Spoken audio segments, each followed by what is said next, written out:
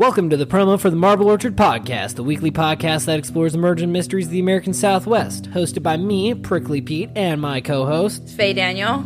And we're not just another true crime podcast, we also discuss history, unexplained events, and local monsters. You can find the podcast on iTunes, Stitcher, Google Play, or your favorite podcast listening app.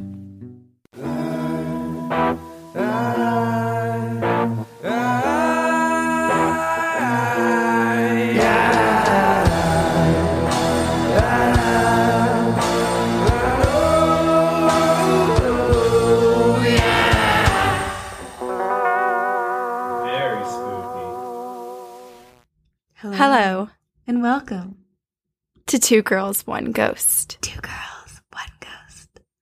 This episode is sponsored by Lola. And we are your hosts. Ghostesses. Ghostesses. Sabrina. And Corinne. And we're here to talk to you about some ghost stories and maybe spook you out. Corinne, are your closet doors closed? No. Do you want to go close them? It's okay. It's daytime. That's and true. My neighbors are home. Like, I can hear them upstairs. Okay. The little boy Gianni running back and forth. Well, then so you know, if anything happens, I'll just yell for them. You know what the noises are then. Yes, I do. I'll blame everything on them. It's funny. Someone tweeted at us last night saying that they're too scared to go to the bathroom alone now.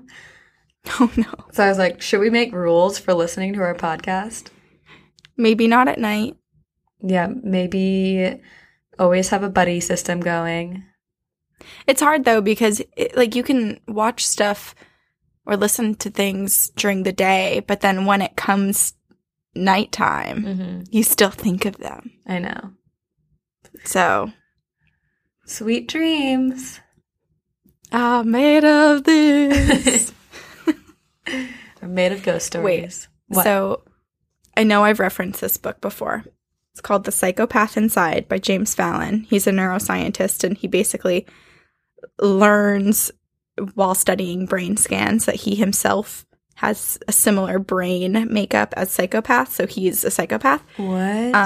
But there's one part where they reference basically a ghost.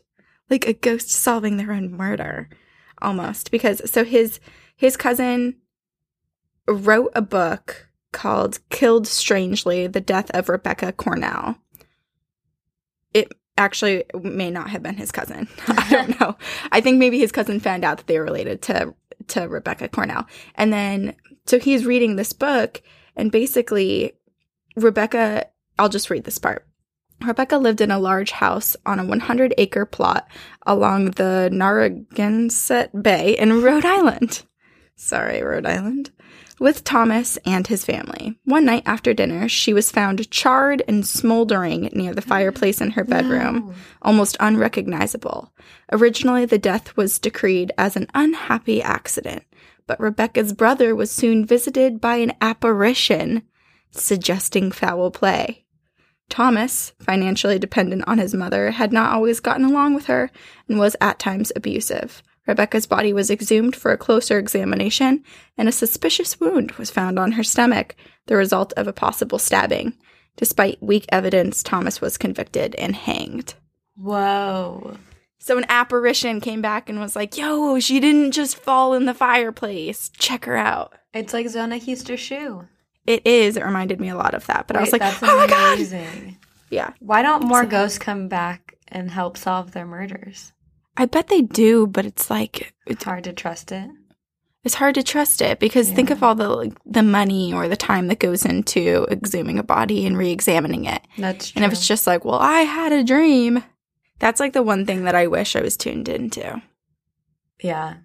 Because I've referenced it before on here, and I've told you that, like, I do get feelings, and I know when things are happening or are going to happen, but I don't know the details. Right. Like, I'll know that someone's about to die or that someone's in critical condition or something's about to happen in the area that I'm in, but I can't say, oh, it's going to be a car accident or it's going to be this person or whatever. I just, You just have a feeling. It's kind of like a bad omen. Which is our topic for this week. And speaking of bad omens, one of the listeners commented on one of our social medias about the Mothman. Mm-hmm. And apparently people in Chicago have been seeing the Mothman. Yeah. And the Mothman is a bad omen. It's like this humanoid creature that looks like a giant moth. And he's appeared before and oftentimes been associated with disasters. So like if you see the Mothman within that year or something in that area, something awful will happen. Yeah, and people have been reported seeing him for a while now in Chicago. Yeah, and they're suspecting or they're speculating that there may be multiple Mothmen because of how many sightings there have been and how far away the different areas, the locations are from each other. So they're thinking that there might be like 2 or 3 in Chicago. Yikes. That's creepy. Scary. Honestly, I just wish I had a smarter brain and I could build a spaceship and just go live in space. That is like the last thing that I wish for. Why do you want to live in space? Space freaks me out. Because I would love to die in space. You should tweet at Elon Musk and ask him to build me a take spaceship with him. Hey, Elon, will you build me a spaceship? I know I'm a stranger, but it's my dream. Out of the kindness that can be his of your charity. heart. Yeah. Taking you to Mars with him. No, I want my own spaceship. I don't want to go with anyone. Oh my God. Just Leia. Leia and Nick can come. You're with going to me. go crazy. We'll have Leia and Nick.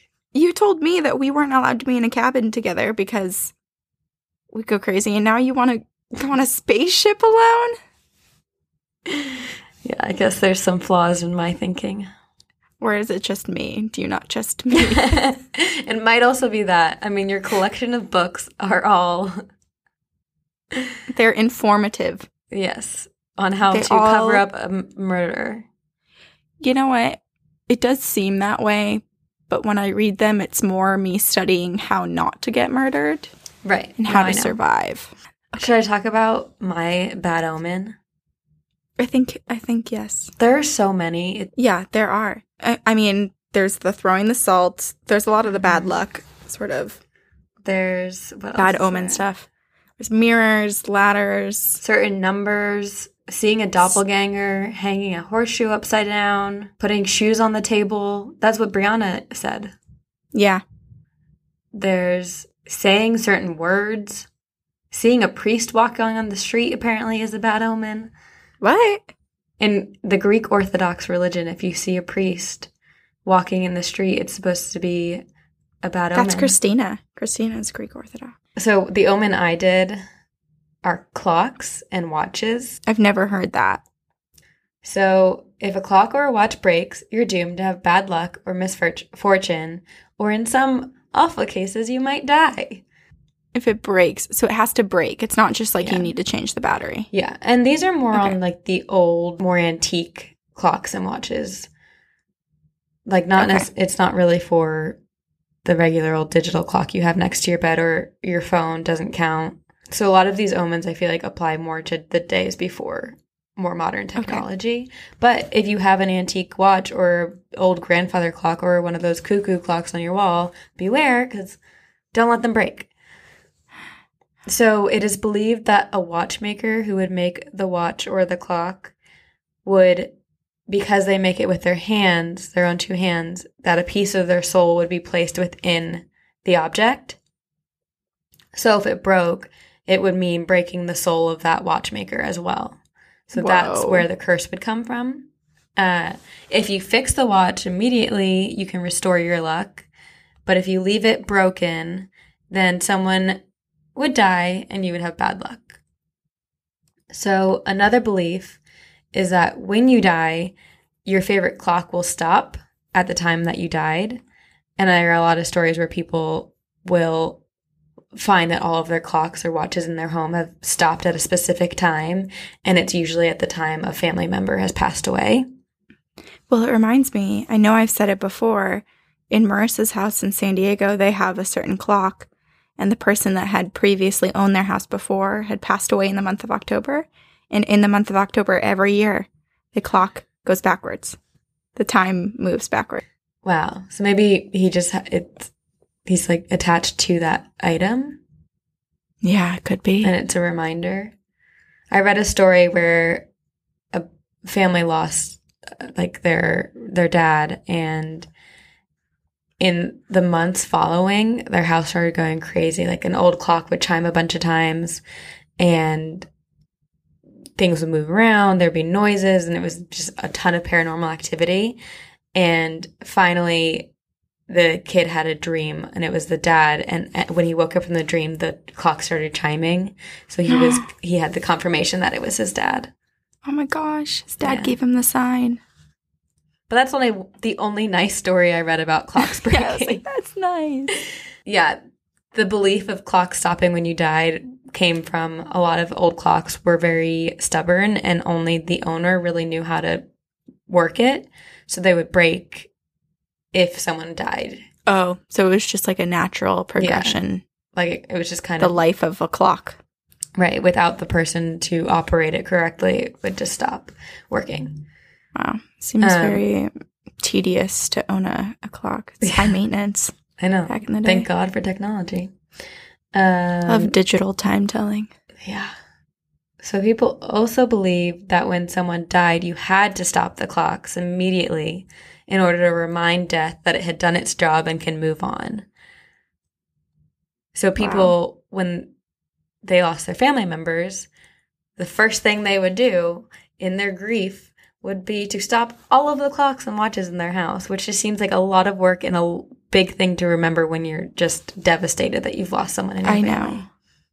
And like the panic too, if you forget for a moment and then you realize and then you're frantic running around your house trying to take care of all the clocks. And then you weren't allowed to reset them until after the funeral. So after the body had been buried and like the death process had happened completely. Right. So if you leave a broken clock broken for some time and then it chimes randomly again, it means that someone is going to die in your presence or like it within that household. Oh my gosh.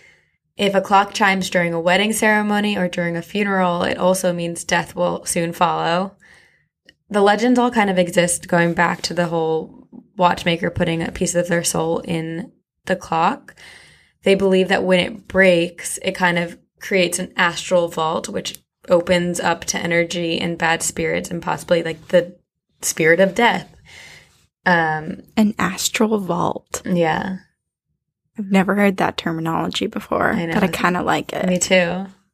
It's kind of like a catapult to the astral paranormal world. And I just picture like universe. A little swirly psychedelic wormhole, and then you fall down, and then you're like in this little container. Like Twilight Zone. Mm-hmm. So you can fix it, but if a watchmaker says that the clock or watch is unable to be fixed, then you would have to wrap the mechanisms of the watch inside a dark purple cloth because it was believed that the color of the dark purple matches the color of the dark moon, which would absorb all of the bad energy and prevent it from coming out into the world. Interesting. Yeah. There's also in ancient times, people thought watches had magical power and that witches could drain life from people. So if you had a watch and I was a witch, they believed that I could physically steal time from your watch, which would affect your life and steal time from your life. Oh, wow. So it's like sucking your soul a little bit of your lifespan it's like speeding, away. Speeding the time up. But then they also believe that good witches could do the opposite and slow time for you and make your life longer. Oh, well, that's kind of them. Yeah. Oh, this is what really shocked me, is that apparently you're not supposed to gift a watch to anyone because that is a bad omen. And basically, if you gift a watch to people, you're telling them that you want them to have bad luck and that you want them to die faster. That is an old thing. I know. Old. That's antiquated because nowadays, does anyone buy themselves a watch? I feel like that's like the go-to gift. It's like when a significant other or a parent is like, what do you want for your birthday? Or whatever. You say a watch because it's like a nice gift and... Right. I don't know. I'm going to think twice if I ever think about buying a watch for someone now, because apparently, so they believe time is a very personal thing, and that if you have a watch, you are in control. I do believe it's antiquated, but I think like when you have a watch, you're in control of your life, and you know what the time is. You can follow your aspirations and your dreams and be in control of it. Whereas if someone's gifting you the watch, it's as if like they control your time. I get where they're coming from. I do. Yeah. But yeah, I think it is very old, because now we have phones and we always know what time it is. And you have to like take these risks, because the amount of bad omens or bad luck things, the list is endless. Right. So it's like, how do you go about living your life if you have to consider all of these 1,000 things that span across all these cultures that are considered bad luck? Think of all the cats that wouldn't be adopted. Well, that's actually the one thing that I wanted to correct, is that black cats are actually good luck. Mm-hmm. And we've talked about this before. Yeah.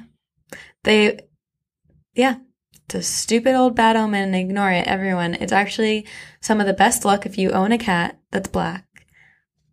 Or if you wear a black cat charm. Ooh. Or what was the other one? Or if you dream of a black cat, you'll have great luck. Well, that's good to know. So there was a sick man who went home one afternoon, and he walked into a room and he heard an old clock strike once. He thought it was weird, but he didn't really think much of it. And then the next day, it happened again. The clock striked once. It was the same time. And so he turned to his wife and he said, "I'm going to die." And 2 days later, he did. At that time? At that time.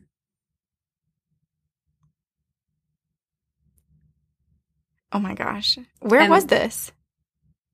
Well, there were multiple different stories. One happened in Australia.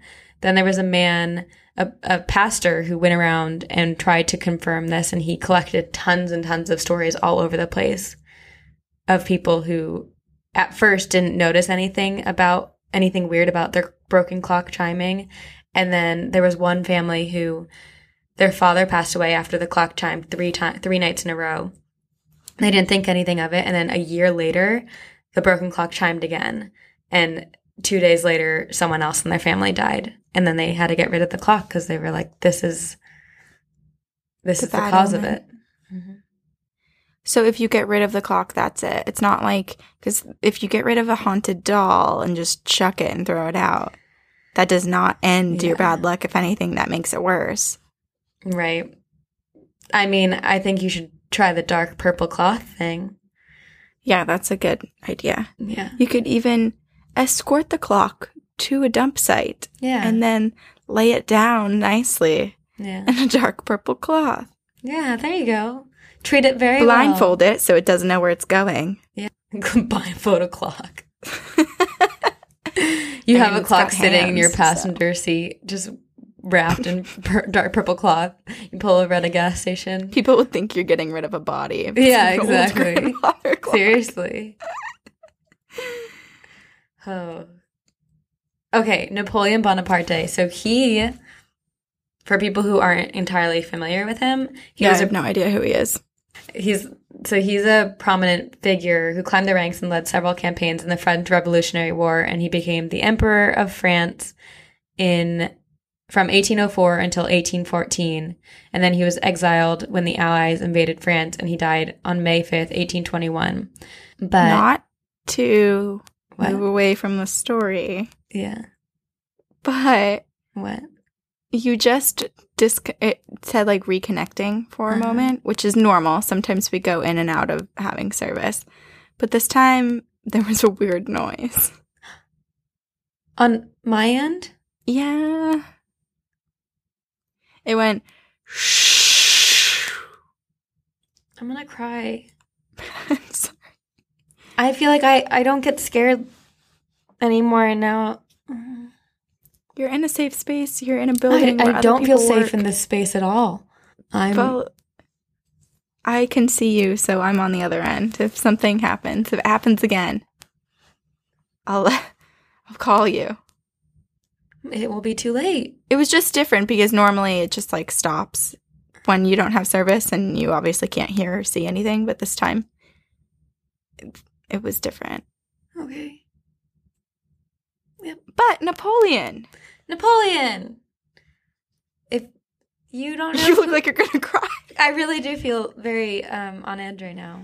But if you don't know who he is and my summary wasn't enough, go listen to Stuff You Missed in History class because they actually have an episode about Napoleon.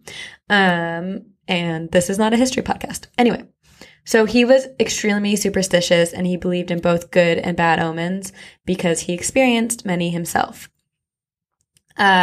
He believed his first wife brought him a lot of good luck, and he credited her for all of his good fortune and winning all of the battles that he won. And when he was in line to be emperor, someone suggested that him and Josephine divorce and annul their marriage. And Josephine kind of took advantage of the fact that Napoleon thought he believed that she was his good luck charm. And she said if they divorced, she was afraid that she would bring him bad luck. And so he changed his mind and didn't divorce her until like a few years later when he like had to in 1810. There was one night during the Italian campaign of 1796 through 1797, and Napoleon was carrying a portrait of Josephine, and one night it broke accidentally. Ooh. And Napoleon like just got so overwhelmed with dread and was like, something is wrong. Either Josephine is ill or she's having an affair. And sure enough, she was having an affair with another man. Napoleon also spoke to the Red Man, which is What? Who's that? It's a French demon, which was said to haunt Tuileries in France. He had appeared to Catherine de Medici, Henry IV, like all of these critical, very important people in history during critical times in their lives, and usually just before something bad was to happen. And it was said that Napoleon made a deal with the Red Man and kind of sold his soul to the devil in order to find success. And he visited with the Red Man. In his memoirs, he wrote that he saw him 3 times. And on the 4th time, the Red Man warned him that he hadn't kind of met their deal yet, and that he had given him 4 years to make peace or to end his conquest of Europe, but he wasn't doing it, and that because he wasn't doing it, something bad was going to happen to him by the end of the 4 years, and that he would lose everything. Wow. And Napoleon got exiled in 18... No way. At the end, yeah, when the Allies took over, he was kicked out of his role as emperor and exiled to an island where he later died due to stomach cancer or unintentional arsenic poisoning. Unintentional arsenic poisoning? Yeah, I guess arsenic was more common in things, and there was no real way to tell if it was in the food you were eating. So, my God, what was happening back then? This is crazy. You couldn't give watches as gifts. Everyone was dying. Everyone was eating poison. Yeah. People were talking to the Red Man.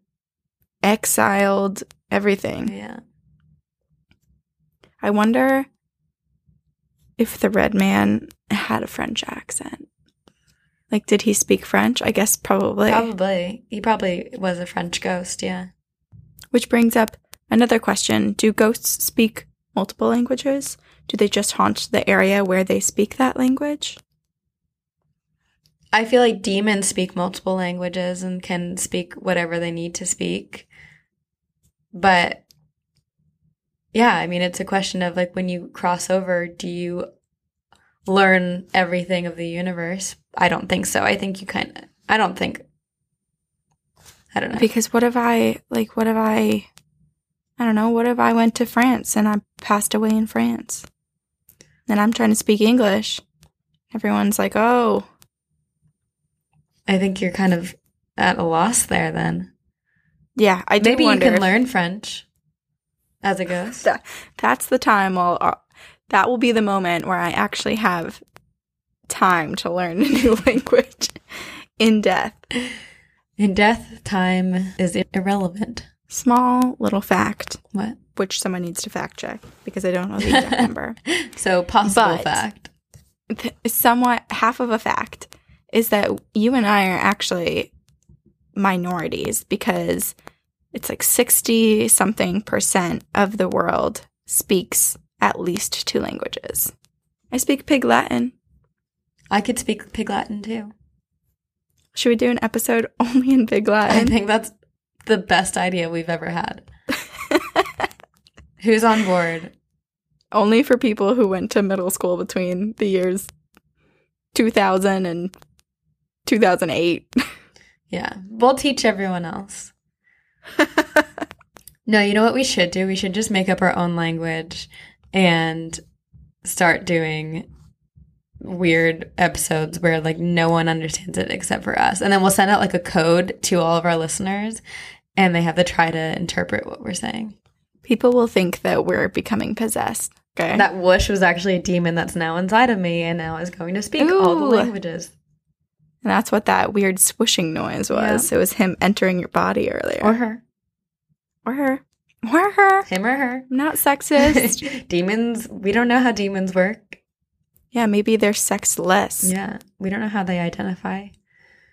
You know, I was thinking, what if every time you went to hang out with someone, you decided on a topic to research before hanging out and went to hang out with them, and then you discussed this topic that you researched?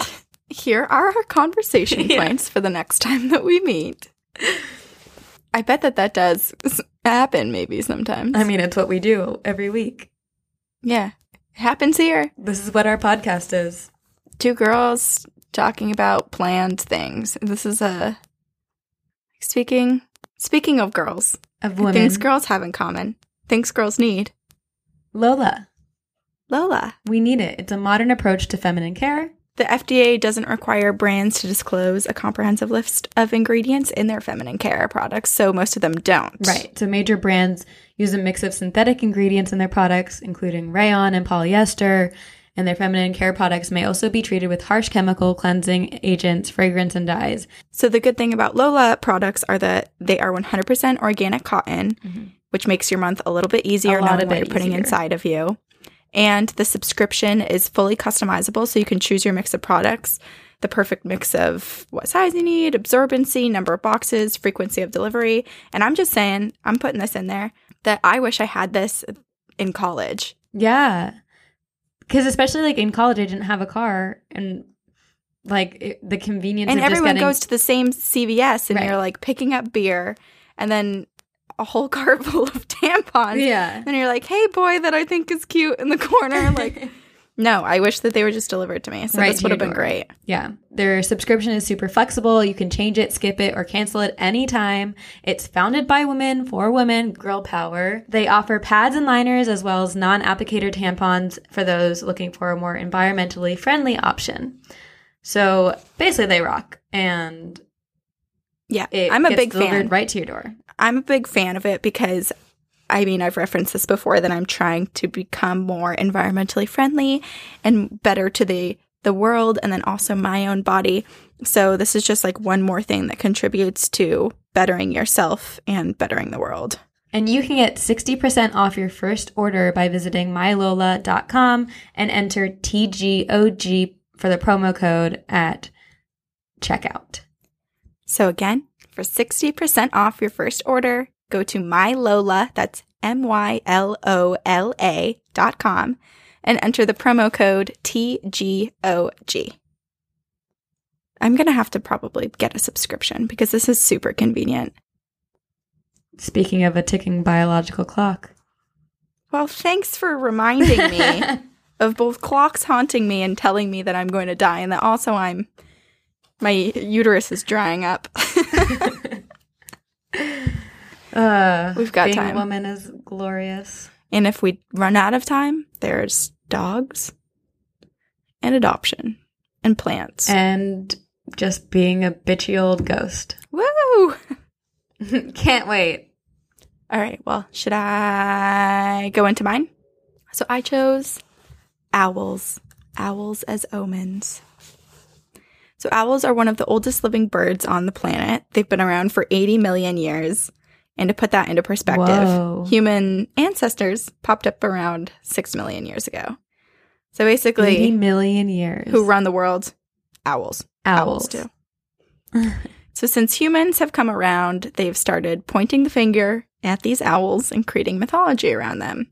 And depending on the culture, these legends are either positive or negative, so they can be viewed as both good and bad omens. Greek and Roman mythology associate owls with the goddess Athena. Okay, ancient Celtic mythology associates the owl with the Welsh goddess Blodeuwedd. Sorry. Native Americans associate them with wisdom and protection and fertility, but then also, on the flip side, some Native American tribes associate them with death. Wow.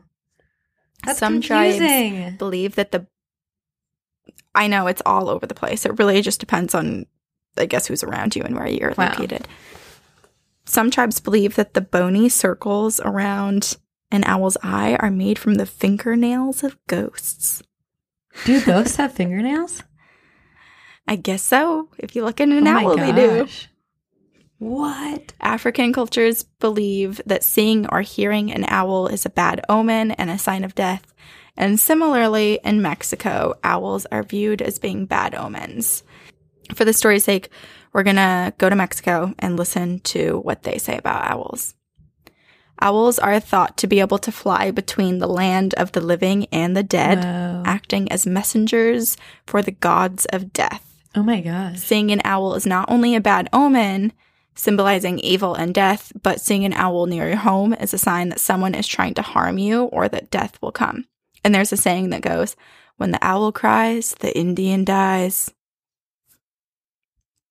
There's also a legend known as La Lechuza, which means the owl in Spanish. And it expands into some of the southern states as well. So like parts of Texas and probably like New Mexico, Arizona, those areas. They also believe in the legend of La Lechuza. And La Lechuza is a massive bird thought to be the size of a human with a 15-foot wingspan. No. So not unlike the Mothman, may I say. And it resembles an owl and has been seen with the face of a woman before as well. It's thought that these creatures are women who have sold their souls to the devil in exchange for magical powers. Other versions of the La Lechuza is that it was a witch who was murdered by villagers and is now out for revenge. And she's able to shapeshift and will fly around looking for her next target, which is often children. She'll make weird noises and sounds, like sounds of an infant crying, to lure people outside and to their death. And it's said that if you hear her whistle and you respond with a whistle, then she will swoop down and carry you away, ultimately to your death. She feeds on negative energy, which is like a lot of the entities that we've discussed on the podcast, and is often spotted waiting outside of homes where people are fighting inside. She can also summon storms, which draws on a similarity to the legend of the Thunderbirds in North America. So what can you do if you see La Lechuza? Nothing. Oh, good. Basically nothing. Wait, you know what I just thought of? You were saying that they come when it's like when the people are fighting in a home or if there's bad energy. Mm-hmm. Everything bad comes during those times. So what, do you have like a swarm of the Hat Man, shadow people, La Lechuza, owls? Do you just have all of these bad things hanging out at your house when you're fighting with someone? Maybe, and then whoever's most powerful at that moment is like, it's my turn, guys. I'm going in. Or they tag team it and say, let's go get them. You take the upstairs, I take the downstairs. You take the front door, I'll get the back. That's a nightmare. You should write that show, too. Just everyone dies in every episode. Don't get attached to the characters because they're not going to be here next episode. They start to fight. Sorry. You know they're dying. Whoops. All right. Well, La Lechuza is magical, and the legend goes that if you shoot her, she will not die, but instead you will die. So basically, it's like shooting yourself. And if you touch her, you will die. And if you think you killed her, nope, she will come back to life. And when the sun rises, she will come and you will die. So the only thing really that you can do is die, which is basically nothing. But the only thing that you can really do is hang a rope with 7 knots outside of your front door, which shows her that you respect her and you mean no harm and you will not bother her. So she goes and tortures other people. And then if you're being attacked by her, if you somehow have a combination of salt and chili powder in your pocket, you can throw it at her. I mean, I've only been to Mexico a few times, but maybe that's something people carry. I mean, maybe after hearing this story, they will. Just a little, dime bag of chili powder and salt. Everyone takes their watches off after this episode, too. Just changing people's lives, one omen at a time. Oh, God. So many bad omens. Also, on somewhat of an unrelated note, so not about La Lechuza, but just about owls. Owls have often been reported in alien abductions, with many people reporting that they see an owl before being taken. So that's a whole other Peaks, thing. But the show Did you watch Twin Peaks? So no. In Twin Peaks, there's an owl is very important to the show as well, and it's very dimensional travel kind of theory stuff. Oh my gosh, no, I haven't seen that. But anyway, so instead of finding a story of someone else's experience with owls, I am going to read our friend Marissa, who we reference all the time.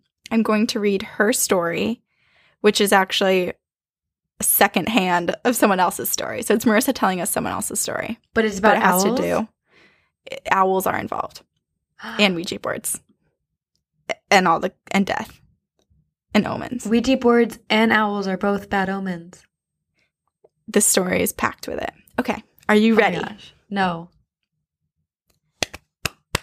Okay. Okay. Hey, Sabs and Corn. Oh, man.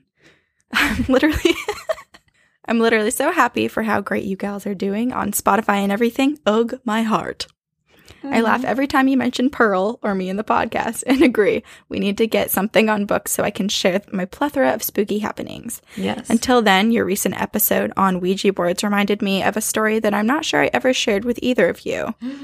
It didn't personally happen to me, but to a couple of friends in high school, and it was enough to convince me to never touch one of those things. Oh my gosh. So most people from high school probably know me as a goody two-shoes nice girl. I always followed the rules. I didn't drink, do drugs, stay out past curfew. I didn't even cuss in high school. LOL, how the times have changed. Anyways, one semester, I found myself in class with a couple of students that were the complete opposite me in every single way. They drank, they did drugs, they had sex, they stayed out past curfew, etc., etc. Their names were Sarah and Alberto. They were a couple, and I found them absolutely fascinating. In no small thanks to alphabetical seat assignments, I ended up sitting right between them and quickly decided to befriend them. For being totally different, we got along swimmingly. In class on Mondays, they loved to share their outrageous party anecdotes from the weekend with me. I definitely have to thank them for welcoming me out of my sheltered life that I lived. I really didn't have much to contribute in the area of crazy party stories, so I mostly just listened with wide, innocent eyes.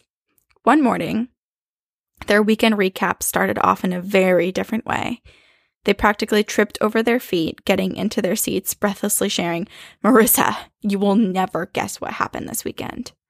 To add a little backstory, there's a wooded area near my hometown called Elfin Forest. There are tons of urban legends surrounding the land. Tales typically revolve around haunted spirits and the paranormal, including trees that bleed, a ghostly white lady that follows hikers through the trails, and Native American bodies hanging from trees.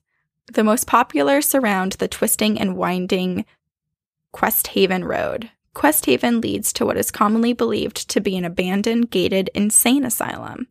I've only ever seen the entrance once, and it is eerie. There's an old wrought iron fence reading Elfin Forest with sleeping elves painted on it.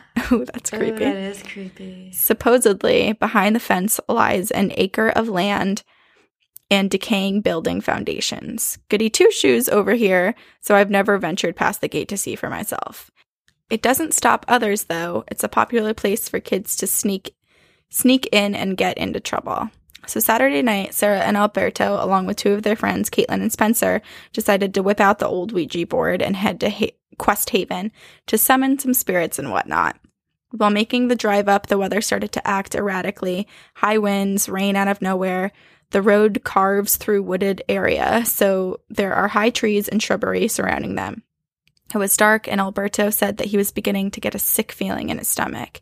He was about to say something when, out of nowhere, a huge white owl swooped from the tree above, flew over the hood of their car, and up out of sight.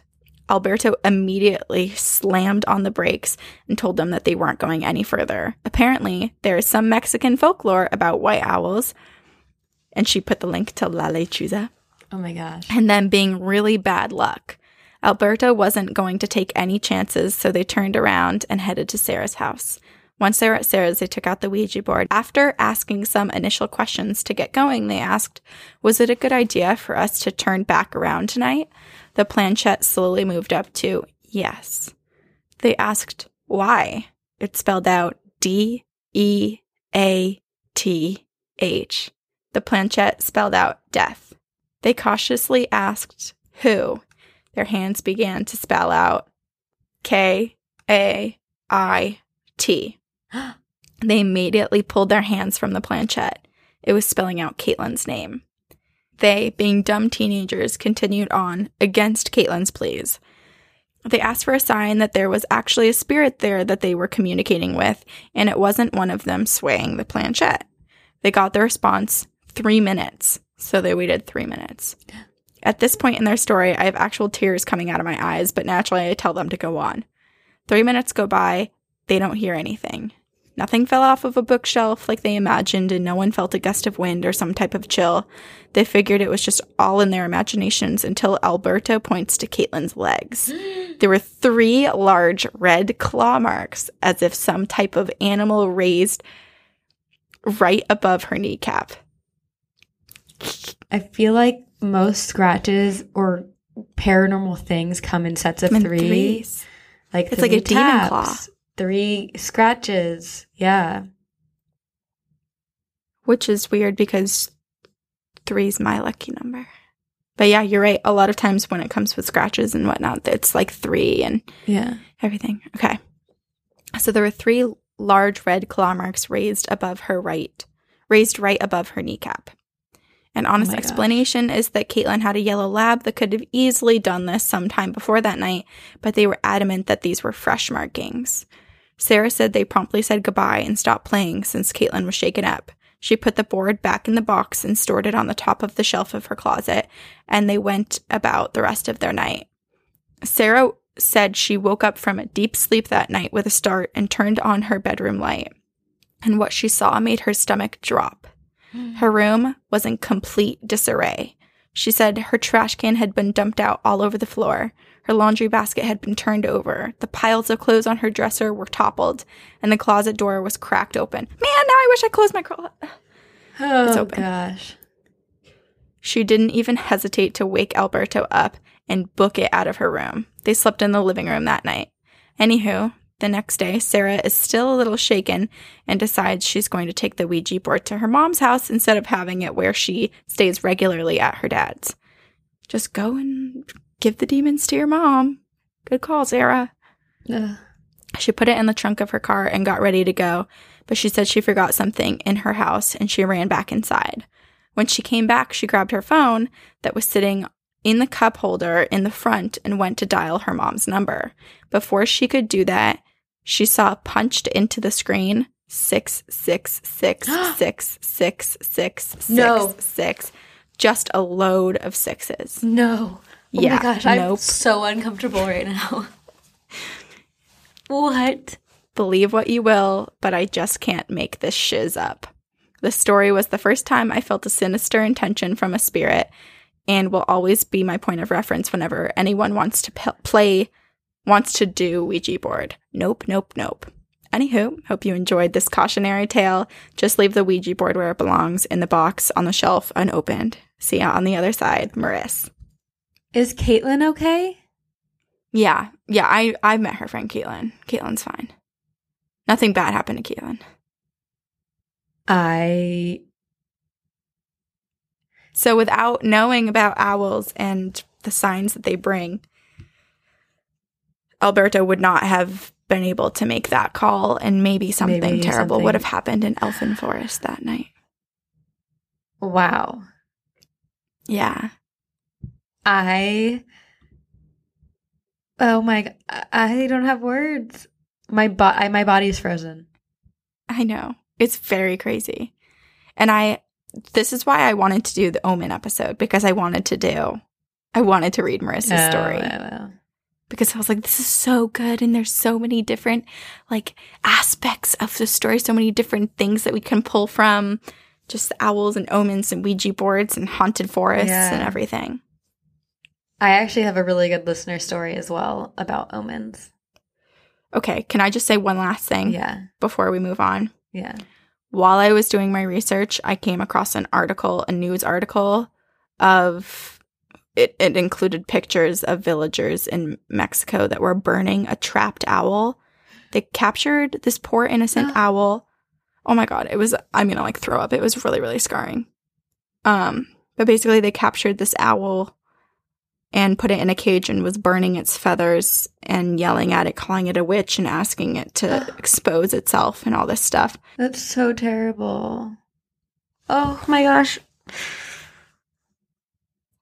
This is so heartbreaking. I want to say that, number one, be careful what you click on when you're doing this type of research. And number two, just don't hurt animals. My God. But also, yeah, and like, sure, maybe it might be associated with bad omens, but clearly it's a warning more than it is a bad omen. It's like, it warned, in Marissa's story, it warned those kids to get out of there and protected and saved one of their lives. Yes. That owl was not a witch, and I really hope those people were prosecuted. So it's fine to believe whatever you want, but the second that your beliefs start harming others, both people and animals, you really need to like check yourself. And also, honestly, if for those people, if they captured that owl and tortured that owl and probably ended up killing that owl because they believed it to be a witch, but I'm sorry.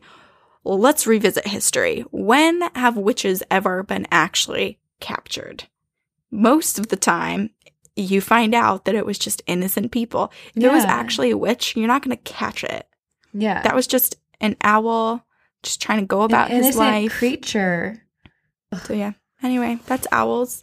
They can be both good and bad luck, so depending on where you are, seeing them might mean something different. People may have seen, because I included it on our Instagram story, that my grandma is binge listening to Girls One Ghost right now. Because my dad got her set up on Spotify, so now she's like cruising through. That's amazing. And my grandpa said that every time he goes into the next room, like whatever room she's in, it's playing in the background. I love that. And now my grandma's getting into the ghost world with us. Do they have any ghost stories they should tell us? I should ask them. You should. Everyone should ask their family members. I bet you someone has a ghost story that they're not telling you. My uncle has one. It's pretty scary. We should do like an episode where we tell our family ghost stories. We should. That's a good one. Yeah. Okay. So I have a listener story that is from Carissa, and it's titled Hungry Ghost Festival Visitation. So she says, "Hi, lovely ladies. A bit of backstory. Where I am from, we celebrate this thing called the Hungry Ghost Festival. It's an annual celebration that runs the whole 8th month of the Chinese calendar. You can look it up for more information, but the usual sight to see are temple parades, people burning hell money, incense, and paper offerings to loved ones. Note, this is important for my story later. People observe taboos like not going out after a certain time of night, not wearing certain colors, or doing things like moving houses that entire month. Fun fact, my birthday on the Chinese calendar falls during this month, and my late great-grandmother used to tell me that I was born in a bad storm with lightning flashing as my first cries were heard just as the gates of hell opened to let the spirits out. Our family has always been a bit sensitive to the supernatural, but I have no idea whether she had been telling the truth or not. I still got red packets of money for my Chinese calendar birthday in addition to my birthday on the normal calendar, so it didn't matter to child me. Anyways, my story happened when I was around 11 or 12. I grew up in a predominantly Chinese Malaysian neighborhood.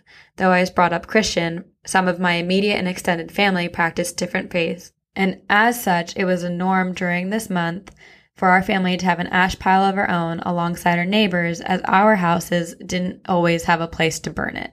I was walking with my sister and aunt to our tutor's house, and being the little shit I was, I saw a pile of ash, and I told my sister to kick it.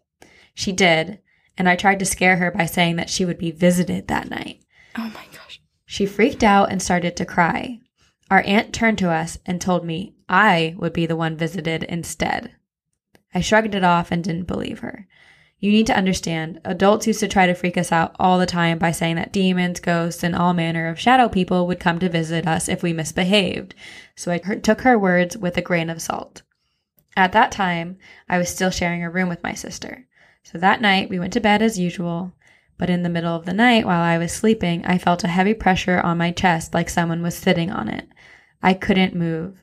I felt like I was being deliberately held down. Something had pried my mouth open, and the pressure in my throat was like fingers being jammed down it. The old hag. I was choking and I couldn't breathe. I opened my eyes and nothing was there. I tried calling out to my sister in the bed next to mine, but I couldn't get the syllables out. I knew I was going to die if I didn't do anything. So I began to pray the Lord's Prayer in my head over and over again until the thing left me. But before it did, it told me that next time I won't be so lucky. My sister woke up to me crying, and years later, she told me that my eyes, for a blink of a second, were red. And then normal again. What? Oh, what? Oh my God. Till this day, during the Hungry Ghost Festival month, I am at my most superstitious. I observe all the taboos and all the rituals despite it being generally frowned upon by my Christian upbringing. I have other spooky tales. After that incident, in addition to increased paranoia during the month, it is like a door opened in me that has never really fully shut. I don't like sleeping in the dark and always keep a light source on. I have experienced premonitions of family members dying, the most notable of which was my great-grandmother. I am regularly visited by deceased family members in my dreams. Even though my family is really open to all of these things, they sometimes have trouble believing in me. So since then, I need to sleep alone because my night terrors have gotten to the point where I have woken people up with conversations that I have had in my sleep and from crying. My best friend, who used to room with me, told me that once I was crying in pain one night and she freaked out. She asked me what was wrong and I told her I had been stabbed and I was bleeding. She woke me up to only to have me tell her I don't remember anything of what I said and I was fine. I have had entire conversations with people only to have no recollection about them. I have woken up in the middle of the night with the feeling of eyes watching me and I can't sleep in total darkness. It makes for difficult sleepovers at other people's houses. She doesn't think she has seen the hag from that first night since, but she believes it's because her late great-grandmother said she would handle it after her great-grandmother had heard the story. I remember her making me take a hot bath in water and herbs, but growing up I had a lot of baths like this, so I like to think she took care of it. I never asked what she did because my aunt, the same one who was with us that day, told me never to ask. Great-gran and I were close, and after she passed on, she has visited me a couple of times. I know she is there when I smell her snake brand prickly heat cooling powder. It is comforting to know that she is looking out for me. Then I mentioned some of my university residences were haunted. The first one I was in, I always woke up at 4:44 in the morning. And the number 4 in Chinese is considered an unlucky number because of the too similar pronunciation to the Chinese word for death. Ooh. But I had always smelt her powder, so I knew she was there to guard me against anything that was trying to harm me. So it's like her great-grandmother took care of this spirit and is still doing so in her afterlife. That's crazy. Because it sounds like something happened where she was able to like channel the spirits and they were able to move inside of her and say or do things when they pleased. Yeah. Which is terrifying. So I'm glad our grandmother's taking care of her. Great-grandmother. She says, as a general rule, she doesn't watch horror movies or go drinking out in the historic district of my city because a fae tried to kidnap her once there.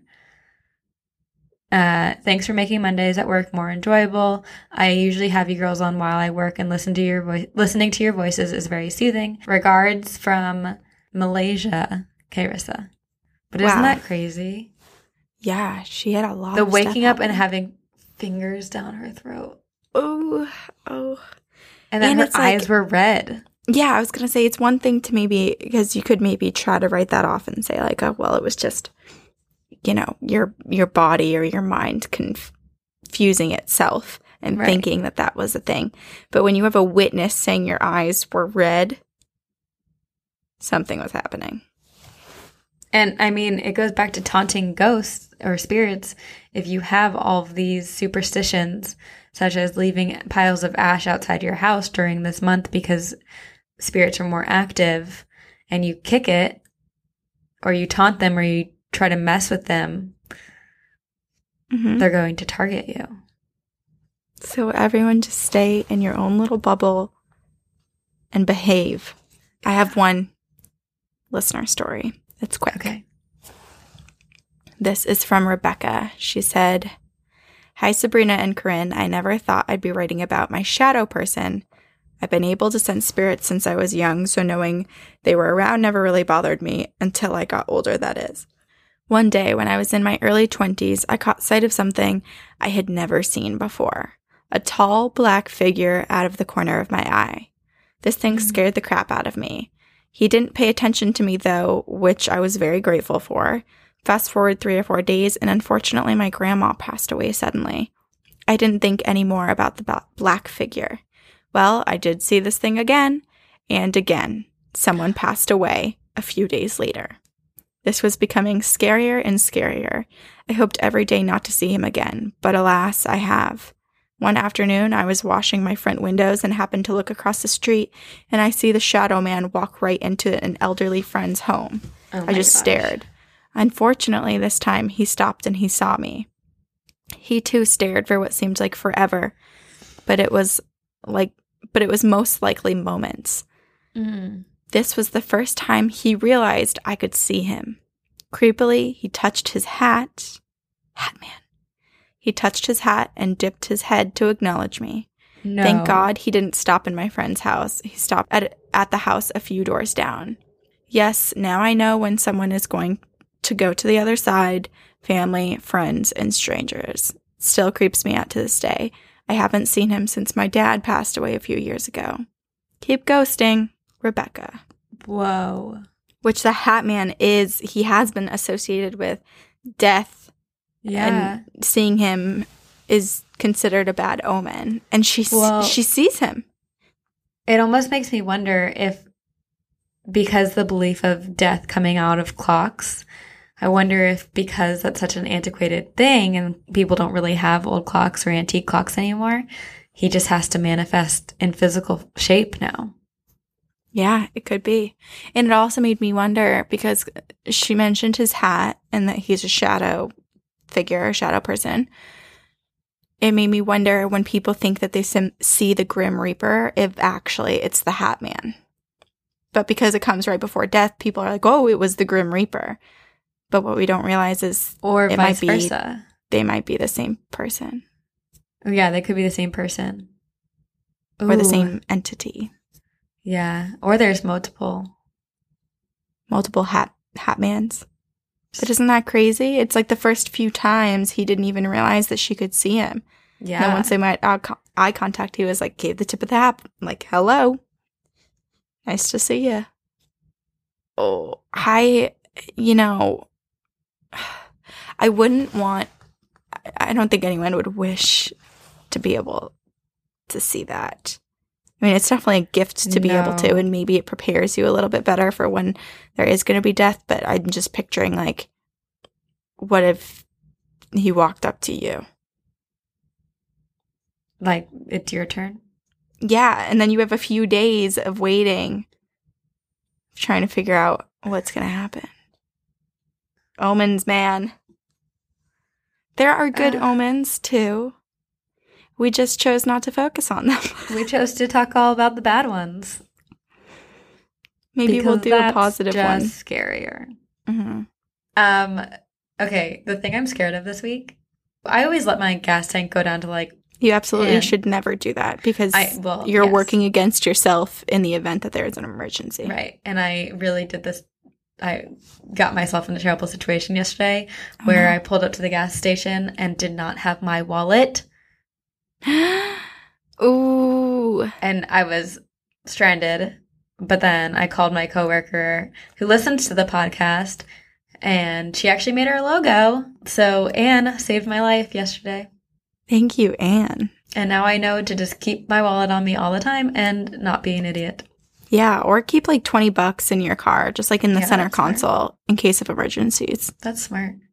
What are you scared of? I don't know. It's hard for me to think of what I'm scared of. Because it's hard for me to think. It's hard. Yeah, it's honestly just hard to think right now. But I was thinking earlier about how, like, for the first time, I love everybody that I work with. They're so easy. My landlord's amazing. Like, everything just seems to be going so smoothly right now. So I guess what I fear is that something will happen. Because they say when it rains, it pours. Right. But what's the opposite of that? If everything's going well, something's got to come crashing down soon. But you just went through a storm. That's true. But I just mean, like, in life. Like, I am enjoying myself as much as I'm, like, stressed out with other things. Right. Good. You froze. Yes. Yeah. I did. So did you. Did I make a whoosh noise again? No, you were fine that Maybe time. I should be scared of that. I'm scared that the Mothman is going to do something to Chicago. I mentioned this before to you, Sabrina, but I didn't keep it in the podcast episode. But Ali Wong, Baby Cobra, it's a stand-up special on Netflix. It's absolutely hilarious. And I haven't started it. You recommended it to me. I said, I'm not convinced. And then like 7 other people have told me this week to watch The End of the Fucking World. Yeah. Also on Netflix. You and Nick both do this. Because I work in TV, I feel like I'm constantly recommending TV shows. And it's not until like a 3rd or 4th person will recommend it to you or Nick, that you're like, oh my God, have you heard of this show? It sounds really good. I'm sorry that I didn't take your recommendation. All right. Well, for 60% off of your first order of Lola, go to mylola.com. and enter the promo code TGOG at checkout.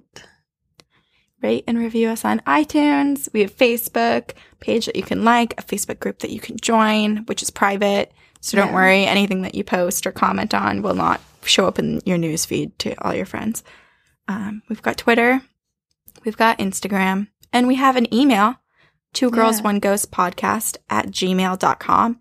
And that is where you should send your stories if you want them to potentially be read on the podcast. Yes. Please email them to us. All right, you guys. We will. See you on the other side.